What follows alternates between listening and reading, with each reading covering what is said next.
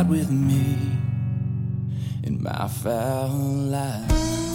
What's up? Foul Life Podcast back at you. We're coming at you from the great state of Oklahoma. Have y'all ever heard that song, Okie from Muskogee? The great Merle Haggard. I'm just an Okie from Muskogee, where even squares can have a ball. I don't have the words right. White lightning's the biggest thrill of all. God, that song is awesome. The Courthouse. I'm trying to think of the lyrics. Do you know the lyrics? Not really. I'm just an Okie from White Lightning, the biggest thrill of all. See, people say that song when they hear that line, White Lightning, and we're going to get into introducing my awesome guest here in a second, but what do you think it means when you hear, where white lightning's still the biggest thrill of all? I thought, because I lived in Kansas for a while, I've been in Oklahoma a lot, and the lightning storms around this part of the country can be awesome. So I thought that, an Okie from Oklahoma or somebody from Kansas could be entertained by the sky and Mother Nature and thunder and lightning, and that's the biggest thrill that you're going to get. But then other people said that white lightning is like a moonshine, run and shine, running illegal, alcohol or whatever. But I don't know if Merle would have said that was the biggest thrill of all. Maybe it was the biggest thrill of running illegal stuff during Prohibition. I don't know. What do you think that meant, Russ? Well, I think you're exactly right. It's about alcohol. It's not about the weather. Oklahoma, especially southeastern part of Oklahoma, was real active in stills, and that continued on up until the introduction of growing of marijuana, and then the stills kind of took a back seat. But those families that were down there continued, their illegal activities by growing illicit or illegal marijuana and putting it on a market. And so the white lightning refers to alcohol, not the weather. Uh-huh. Gosh, he says it so nonchalant that it's the biggest thrill of all. Of course that would be a thrill to run. I guess that's what people were doing to get their kicks. A lot of people, I don't know if you've heard this, and I don't know, I don't have a whole lot of study behind it, but I have been told that NASCAR was kind of invented because of the same kind of thing. Have you heard that? Yes, I have, and I think there's truth to that, especially over in Georgia and Tennessee and in those areas over in there where they had a lot of stills and a lot of activity. You put your product in the car, and they'd soup those cars up so they could outrun the sheriffs, and the law enforcement. And so that kind of was the beginning, really, of the NASCAR situation, with people driving fast and souping their cars up and getting away from the police. Because NASCAR does hit harder when it's down. I think the birthplace of it's Carolina. Yeah. North, South Carolina, I don't know for sure. But, yeah, you got Talladega in Alabama, you got Daytona in Florida. I mean, the South and Southeast, it's kind of the redneck motorsport and for the last two, 3 decades, it was the second most viewed sport in the world behind soccer. Yeah. That's crazy. But yeah, I heard that too. But today's episode of the Foul Life Podcast is brought to you by Flatline Outfitters, the premier duck and goose hunting waterfowl expert guide service in the great state of Oklahoma. Blue Moore, Trey Miller, their entire crew. I'm witnessing it even more this year than I ever have. I've been coming here 6 years, and the evidence is so much more pure this year with the passion and the dedication of these guides and the crew, the professionalism, the scouting, the hard work, the decoy spreads. I'm talking not one corner cut. So if you're looking to book, not just to kill a mallard or to kill a lesser Canada goose, but I'm talking to see the power of what Oklahoma has to offer with huge flocks of lesser Canada geese, awesome groups of mallards over water, peanut fields, wheat fields, corn fields, the camaraderie, the hospitality, the lodging, the food, just the pure dedication to the experience they want you to have. Remember, guides got a lot of pressure on them. Outfitters always have a lot of pressure on them. That's why I don't do it. I want to perform. I want to make sure that my clients are taken care of on a daily basis. And sometimes Mother Nature's not going to cooperate. And that's where the professionalism and the entire experience comes into place with Flatline Outfitters, Oklahoma, United States of America, is that you are on them 90% of the time. But if there is a day where you don't have to, kill a limit, or you don't get to kill a limit, I should say, limits aren't everything. We got to keep in mind as clients of guides and outfitters that they're doing what they can to put us in the position to have a great hunt. You always hear the words, the hunt of a lifetime. I don't like to hear that a lot because it's thrown around way too much in my opinion. Every hunt is special. Every hunt should be honored. You should have humility for every time we get to put our feet on that dirt and set up a decoy spread or chase a turkey or chase a whitetail or a big old sheep up in British Columbia or mallard ducks in Oklahoma and Kansas and Arkansas and Canada geese. Think about how lucky we are to be able to have this privilege and the right to hunt. Like my good buddy Ted Nugent says, it's not just a privilege, Chad. We have the right to hunt. It says it in the Bible that these animals were put on earth so we can provide our families and friends a bounty of a high protein, non-injected, no enzymes, just straight natural meat. So think about that when you're booking a hunt. And I would look no further. If you want an unbelievable experience, check out Flatline Outfitters, Blue Moore, Trey Miller, their entire crew. Absolutely awesome. Today's episode of the Fowl Life Podcast is also brought to you by our friends, again, from the great state of Texas, Paris, Texas, Bodyguard Bumpers. I was looking at our bumpers again today. Trey went out and you hooked him up with the Malacote family, and Trey, one of the partners and owners and founders of Flatline Outfitters in Oklahoma, has the front and rear Bodyguard bumper system. And I was looking at his truck. He's got a Chevy. We all obviously run all Fords from our good partner Corning Ford, but Bodyguard bumpers look good, but they're practical. Things that are born out of necessity are my favorite. And when you're in the field in a hunting company and you're like, man, today I'm looking at my hand right now. What do you think that's from? That's from pressing stakes for the last 3 days. Decoys. Yeah, so I'm pressing decoy stakes into the ground, and all of a sudden, I can't even bend my hand. It hurts so bad and blistered up, right? Because I don't do a lot of manual labor. That's what everybody says about me, Russ. So my hands are pretty, they're pretty childlike. Yeah. So I got blisters. I was thinking, man, what about a cool glove that you could have good warmth and mobility in, and then maybe a little slide plate here that you could slide in, and it cups around that stake, and you can just pop them into the ground. When you're putting out that many stakes, and the stand, you're not using your stand. So things that are born out of necessity to me are awesome. And this company in Paris, Texas, Bodyguard Bumpers, they have a cattle ranch, and they hit a cow one night, and it destroys the front end of their Dodge truck. Yeah. And their son Grant goes into the shop and he starts fabricating and welding this bumper, and he puts it on, and what happens?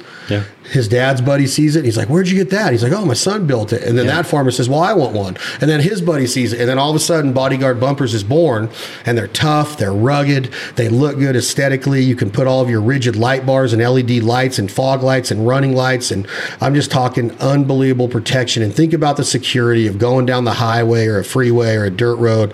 There's deer, there's auto accidents, there's anything that can happen. A lot of deer around here. I mean, I've seen so many. We hit 3 in one day in South Dakota. Yeah. I mean, it can happen. Yeah, and these Bodyguard, these grill protecting bumper systems, and you don't have to have a grill protector. They make all different types of styles. But Kelly Malacote, her husband Grant, their entire crew at Bodyguard Bumpers, thank you so much for the partnership and the support of the Fowl Life TV, the Fowl Life Podcast, and all of our brands here at TFL. I'm excited to have you, man. Thank you. Russ Higbie, Oklahoma.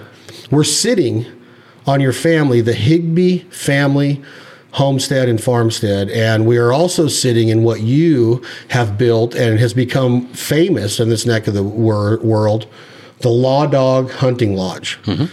I'm looking at your logo right now. It's a sheriff badge, a police badge, a law enforcement badge. It's got a mallard flying through it, and it's got a Canada goose above it that you'll recognize off of the United States Refuge System signs that you see on refuges on the blue and white signs. That's right. It's just a killer logo. And this is kind of like one of those things to where when people come in here, we've had Chase Rice in here, my good buddy Les Nesbitt and all of us, and they look at it, and Chase Rice, who's got a pretty damn good life, goes, "I want to build a room just like this on my property." That's what he said. That's a big honor to you to hear that, yeah? Yeah, that's what he said. So tell me a little bit about this place. We're sitting on your actual family homestead here, the Higbie homestead. When did this come about? You showed me some of the documentation on it, but give me a little bit about the history. Okay, well, let's see. In about 1889, Oklahoma had a run into Oklahoma, and they lined up on the Kansas border, and they fired a cannon, and the people came across the border, and they staked out their claim. And then you went to the nearest courthouse and registered that. And if you stayed on that land for a period of time, I think it was 5 years, and it made an improvement on that land, then the president would sign a land grant, and you got the land for free. And that's exactly what happened with the Higbees. My grandfather and grandmother homesteaded this and filed their claim. And about 1909, I believe, President Taft signed a land grant and gave them, the 160 acres.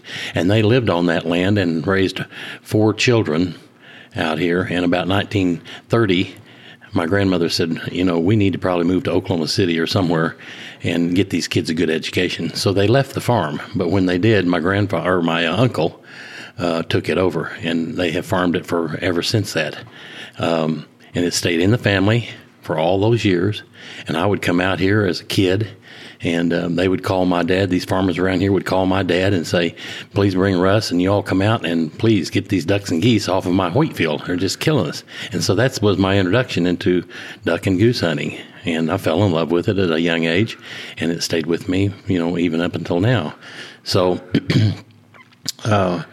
like I say, they signed that land grant, and they lived on the land, and they had 3 houses out here. The first one was a sod house, and it collapsed after about 2 years. And then they built a house down on the corner, and there was a big cherry tree orchard down there, and it burned down, and the house caught on. And of course, there wasn't any firefighters, so it burned to the ground. And then they moved it to the center of the 160 and built another house. And the original well that my grandfather dug by hand and hit water at 11 feet. And there's a big aquifer underneath this land that runs several hundred miles, and it's real good water. And all of the Higbees had a real long life. And my grandmother would tell me that, the reason that we lived a long time and did real good and was real healthy because the water was real good out there. So don't ever do anything to mess up that water. And I told her I sure wouldn't. So in about 1970, she was sick and dying of cancer, and she said, I'm going to give you that farm. And so I told her that I would be, most happy to take charge of that and oversee it. And she said, just do me 2 favors.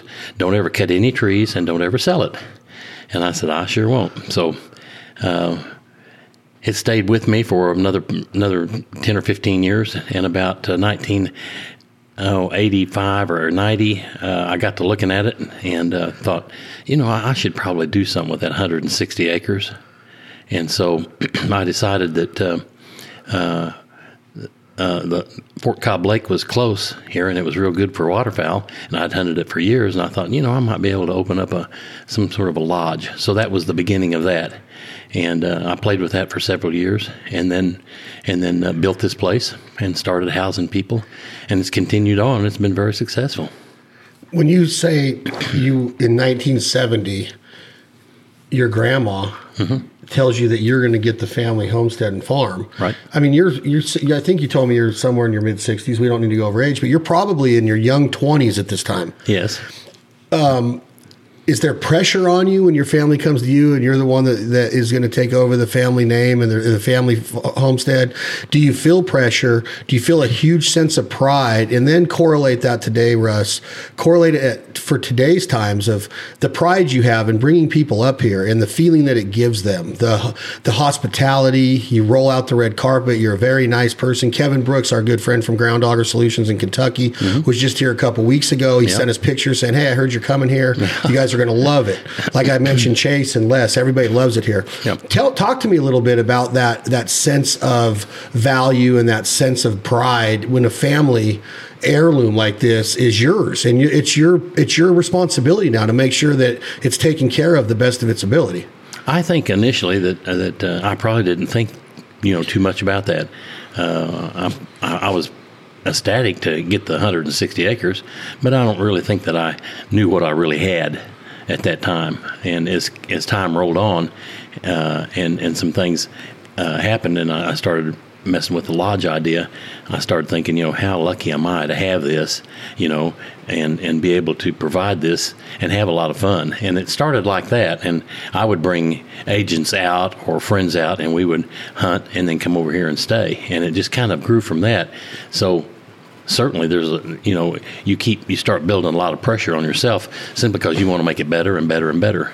And so about 19 99 or 2000, I opened up and started having my first guests come out here. So I've been doing it since then. And I've improved just about every year. And I think you'll probably see when you start rolling the tape, the things that I have on the wall, everything in here practically has a story that relates to our family with regards to hunting or relationships. So you're not a hoarder. You're like me. You're a collector. I am. Of legitimacy and authenticity and stories. Yes. Okay, so that's funny you say this, because last night I made a comment to you that I'm not leaving here until I take the X-Lax sign.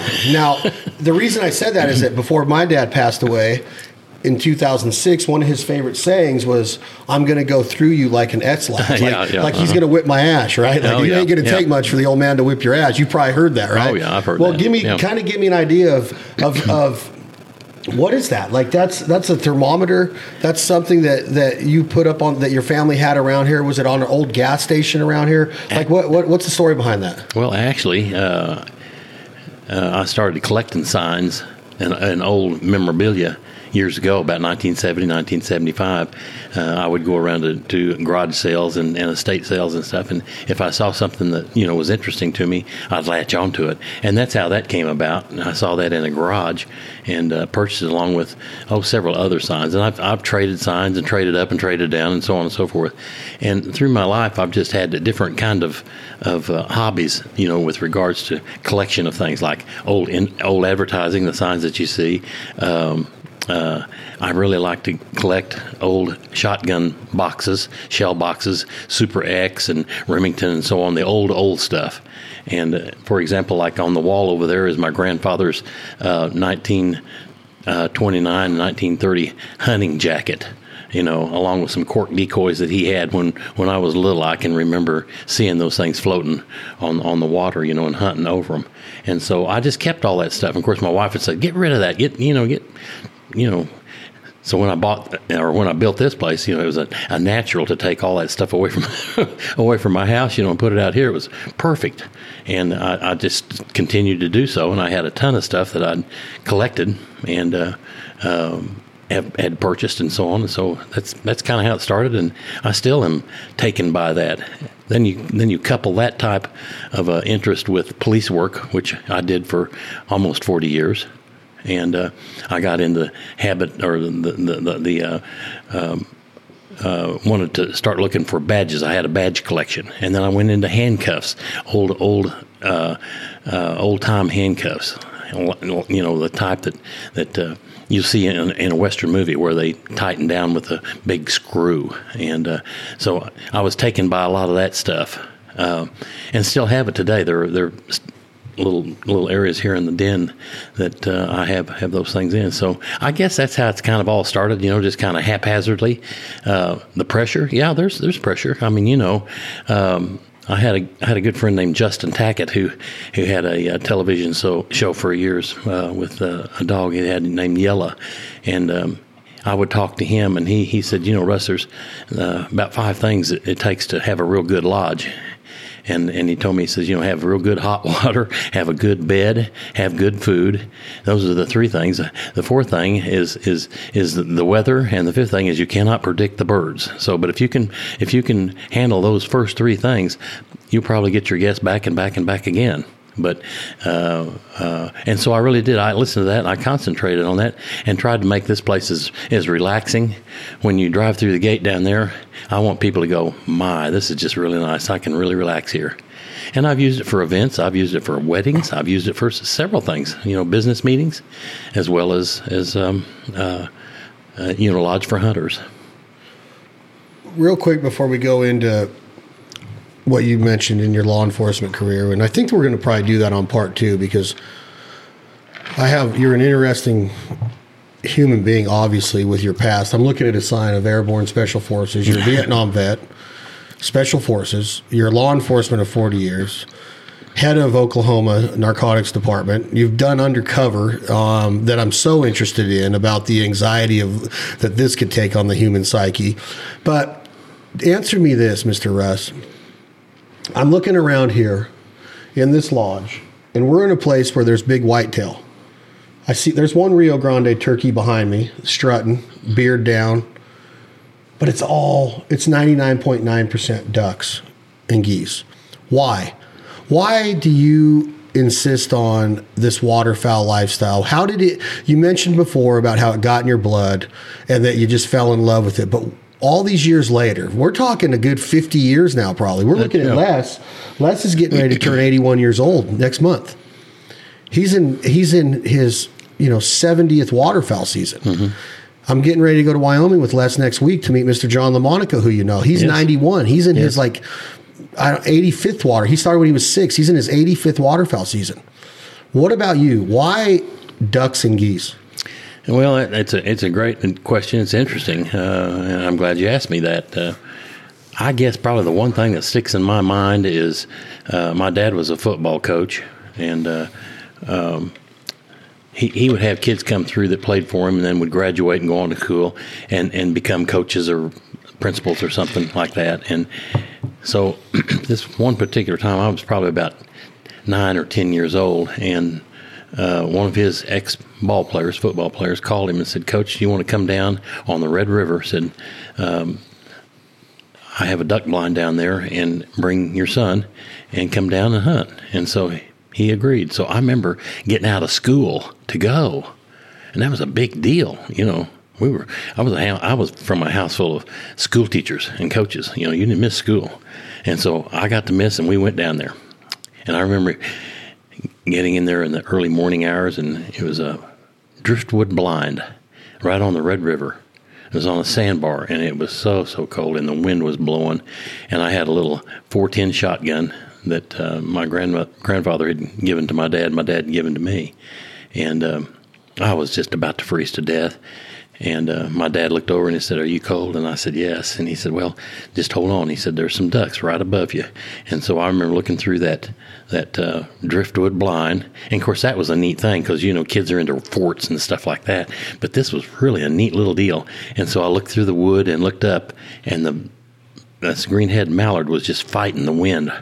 And I could see it blinking and darting and dashing around. And it looked like it was just right there where I could reach out and touch it. And it circled around and landed on a sandbar about 25 feet from me. My dad said, "Shoot him." And so I pulled the hammer back on that little 410 with a 2 3/4 inch shell and shot that greenhead. And it limped around and flopped, and I ran out there and got it. And that was it. That was the most beautiful duck I'd ever seen. And I guess that was the thing that turned me on. And to this day, I love the greenhead. I love the mallard. I love the duck hunt. I love the goose hunt. And that's just what I've concentrated on. Did all the cold go away? Were you all of a sudden just warm as hell? Like all of a sudden, like you just forgot all about your toes freezing off? Didn't even bother me. Isn't that crazy how that does it? Yeah, it is. Your hands could be just like ready to fall off working the call, and all of a sudden you're just the geese come and you're just like, oh my gosh, I'm not cold anymore. Just a mindset. But I remember that. I remember it well. It's just like it happened yesterday. Be honest with me though. I didn't mean to cut you off. I apologize, but be honest with me. Do you still love it as much as you did when you were 20, 30? I mean, you're like when you start to get this attitude in the South, they say things like, I'm mad at them. I'm mad at the ducks, right? Like they just want to chase them hard. And I've always said, Mr. Russ, is that there's different levels of maturity in your hunting career, just like other parts of life. But right. You go from, what you did with the 410 and cocking the hammer back, and then you go to I got to get limits. I want to get limits. And then in today's world of self-gratification and social media, we want to show people pictures and memories. And I love that. I love pictures and memories. I don't necessarily agree with the likes and all of that part of it. But at this point in your career, in 60s are young. Like you got 17 years. I don't know. How old are you going to be? You're going to be 81, right, Les? He still loves it as much. I got to tell you the story real quick before you answer this question. My daughter was 8 on her first duck hunt, a little 410 out of a boat blind on one of a duck club that Les is a member of called the Canvasback Club in Nevada. Oh, yeah. It's been around since the 1890s. Awesome heritage and history and photos on the walls of this place. Les, this was in the first week of February. It happens a week after the regular duck season starts, the youth hunt. and he's getting ready to turn 80. She's getting ready to turn 9. And they both have tears in their eyes after she shoots this canvas back. This bull comes in. Wow. And we were getting a few opportunities, and this big bull comes in, and I had my buddy Remy Warren there. I'm sure you've heard the name Remy Warren, but he was helping her because I'm a lefty, and I was having a hard time getting my daughter, who's a right-handed shooter, to get her head down right. And we had practiced and shot trap and sporting clays and all that, but she was so excited because these ducks were coming in just floating with them big canvas back, feet down. And Remy got her lined up right, and she made a shot that I was just like blown away. I'm talking 35 yards right to left, led it perfect. And I'm talking headshot this duck with a 410. Wow. Didn't even move a muscle. Les's dog, I'm forgetting his name. What is the dog's name? Pistol goes out. I've known Pistol for years. Pistol goes out, brings this canvas back, and we all get tears in our eyes. Oh, I'm crying. My daughter's crying. Les is teared up. Now, my point in telling you this is that he's about to turn 80. Yeah. He's been there, done that. He's in the Boone and Crockett Hall of Fame. Yeah. He shot the biggest polar bears and elk and moose and all this shit, right? And still has the love. How do you explain that? Like, there's no way that you, like, I talk to baseball players, like, do you miss the game? Hell no, man. I don't want to go to spring training. I talk to UFC fighters. You want to get back in there and fight? Hell no, man. I don't miss the game at all. Mm-hmm. But this hunting game, you can't get it out of your blood once it's in there. No, you're exactly right. And I think that I think you hit on it a little bit, and that is you go through phases.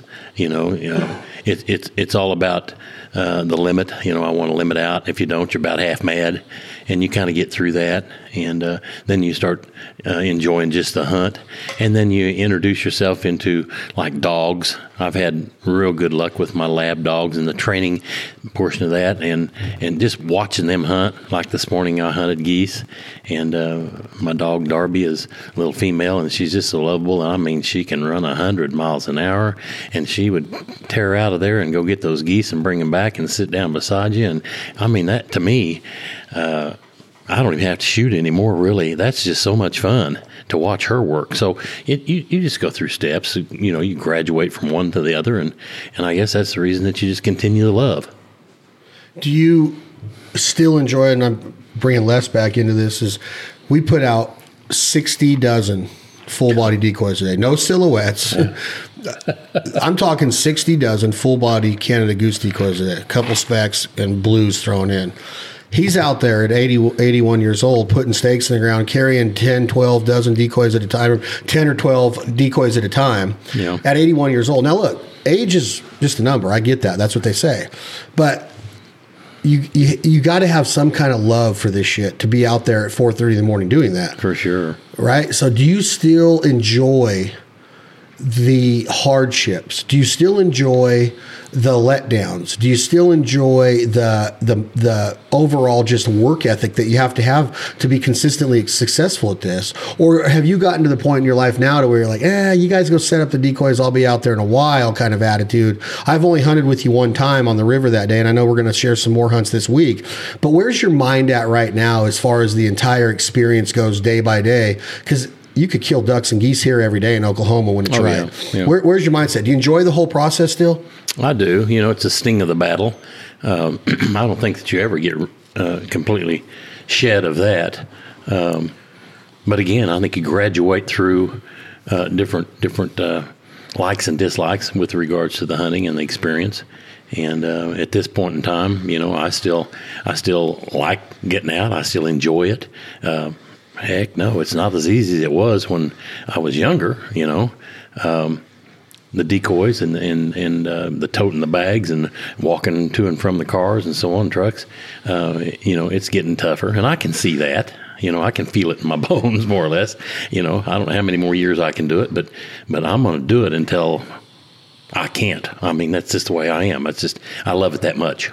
You mentioned it when you were 6, and your dad brought you out, and you were freezing. You're in your 60s now. No, I'm older than that. You're in your 70s. I'm older than that. You're older than that. I'm 80. Yes. Swear to God. Yes. Did you know this? No, I couldn't hear what you said. You're 80? Mm-hmm. No, you're not. I am. He's 80 years old. Well, we're the same age. Holy shit! I thought you told me you were 65. No. Was I just imagining this? I think you must have. Damn it, Jack Daniels.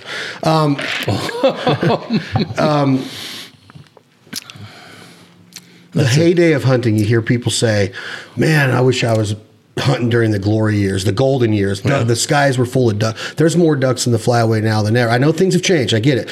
But talk to me a little bit about your thought on that.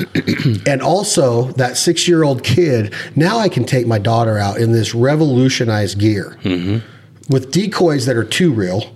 We've already bred a smarter bird. You have technology with wind protection and moisture protection and insulation and all kinds of things that you can stay in the field longer, drier, warmer, more comfortable. We're in the golden years. I mean, we're in the golden day of hunting to where you can introduce a kid. You could go out there and have confidence of like, hey, I'm not going to get wet. I'm not going to get cold. I remember people talking to me about their canvas boots or their overalls or whatever they were wearing that they would be soaked and miserable. You can't introduce somebody to this lifestyle and expect them to be like, oh yeah, I want to go again. Talk to me a little bit about your mentality of like, you've hunted now that I know your age, which holy shit, good for you, brother.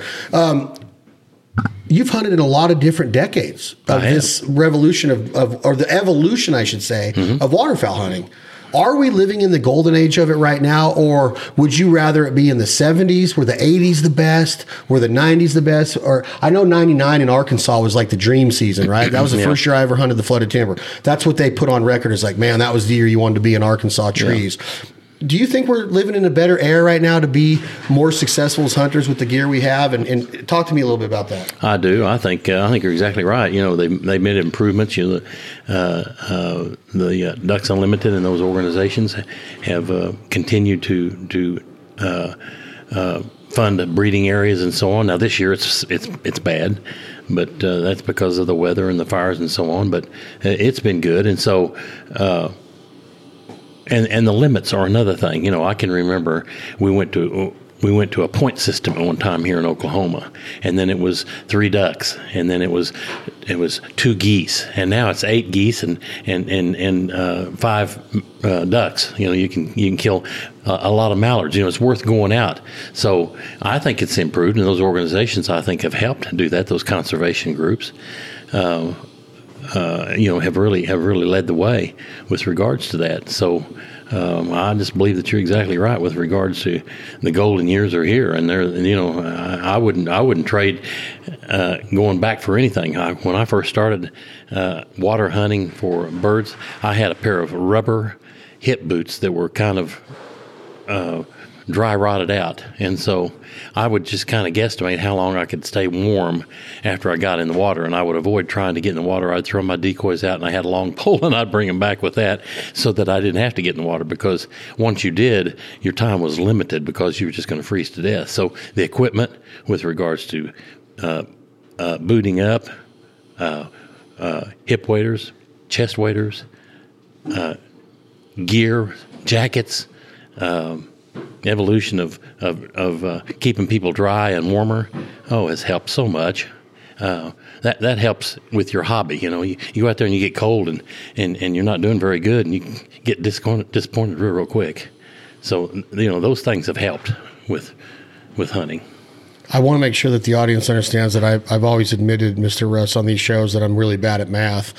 When I told the audience when your grandma said, hey, you're taking over the family property and the farmstead and the homestead, I said you were in your early 20s. I thought you were 65 at that time when I said that. Okay, so now I know your age. Yeah. He's 80 years old. Do you know this? That's crazy, right? It makes me feel so good. What's the girl on TV say? Age is nothing but numbers, and mine's unlisted. Mine's unlisted. I love it. So I want to keep going down this waterfowl road with you, because I find it so amazing that before I was born, the greenheads were doing the same shit they're doing today. Cupping up and sailing and checking up and you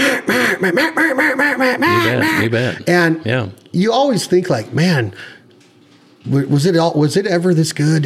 Could they sound like this on a call? Did the ducks act like this? There's so many feelings that go through my body about those words like trailblazers and pioneers and people that have been doing it. You know, there's the topic of market hunting and how people, you know, like that's where the possession limit came from and the daily limits came from, because we didn't want to go out and kill 150 greenheads a day just because we could, right? So, but I often think about the people or the people, like you and Les that came before me. And there was people that came before you guys. Sure. We've been hunting since the beginning of time. And I want to keep going down that road, but you also have so many other details about your life and your career. Military, special forces, Vietnam vet, narcotics, undercover, police work, blue line, first responder. You've been there, done that on so many different levels. I want to go into part 2. I want to have a little podcast series with you because we are getting summoned by your new friend, Chase Rice.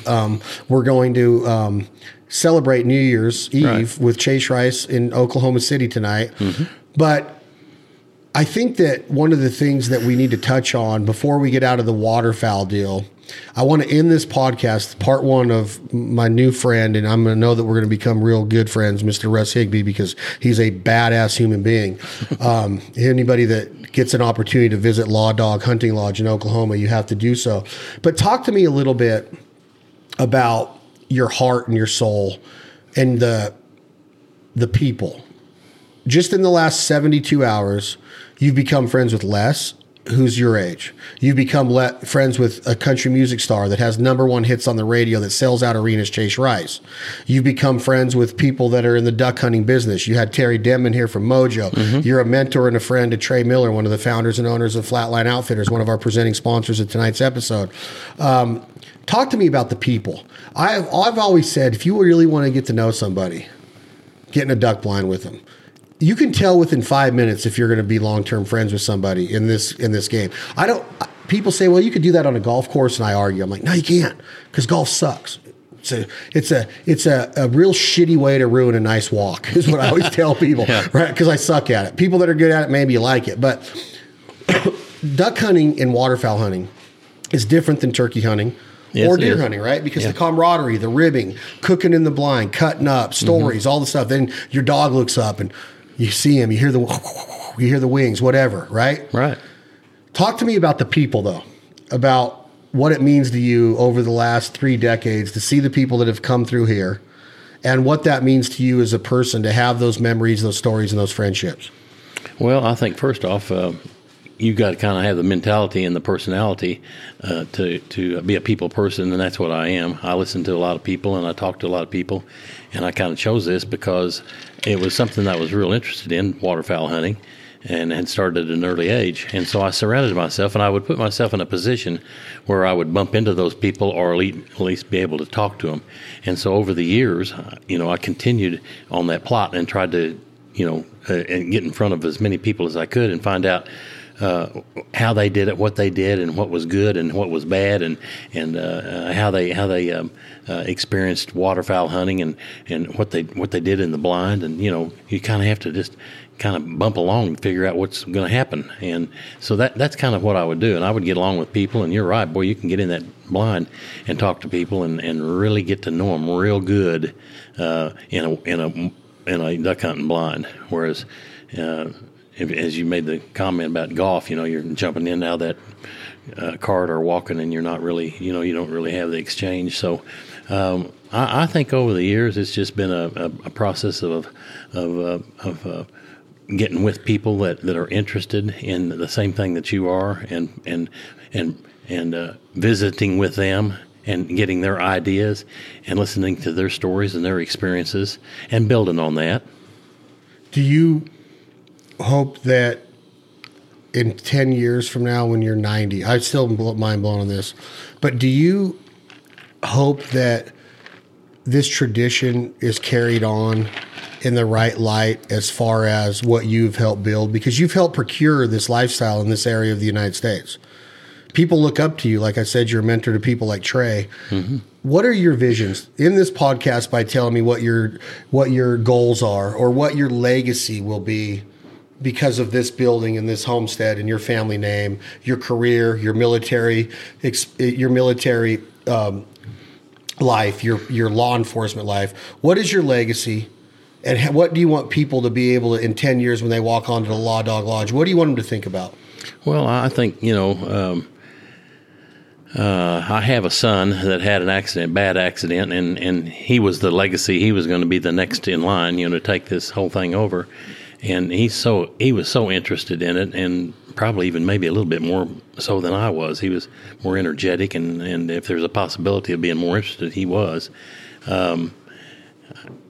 I would, I encourage everybody. Just like this morning, we hunted with a fellow over there, and he brought his 3 children: a 12-year-old boy, a 9-year-old girl, and a 5-year-old girl.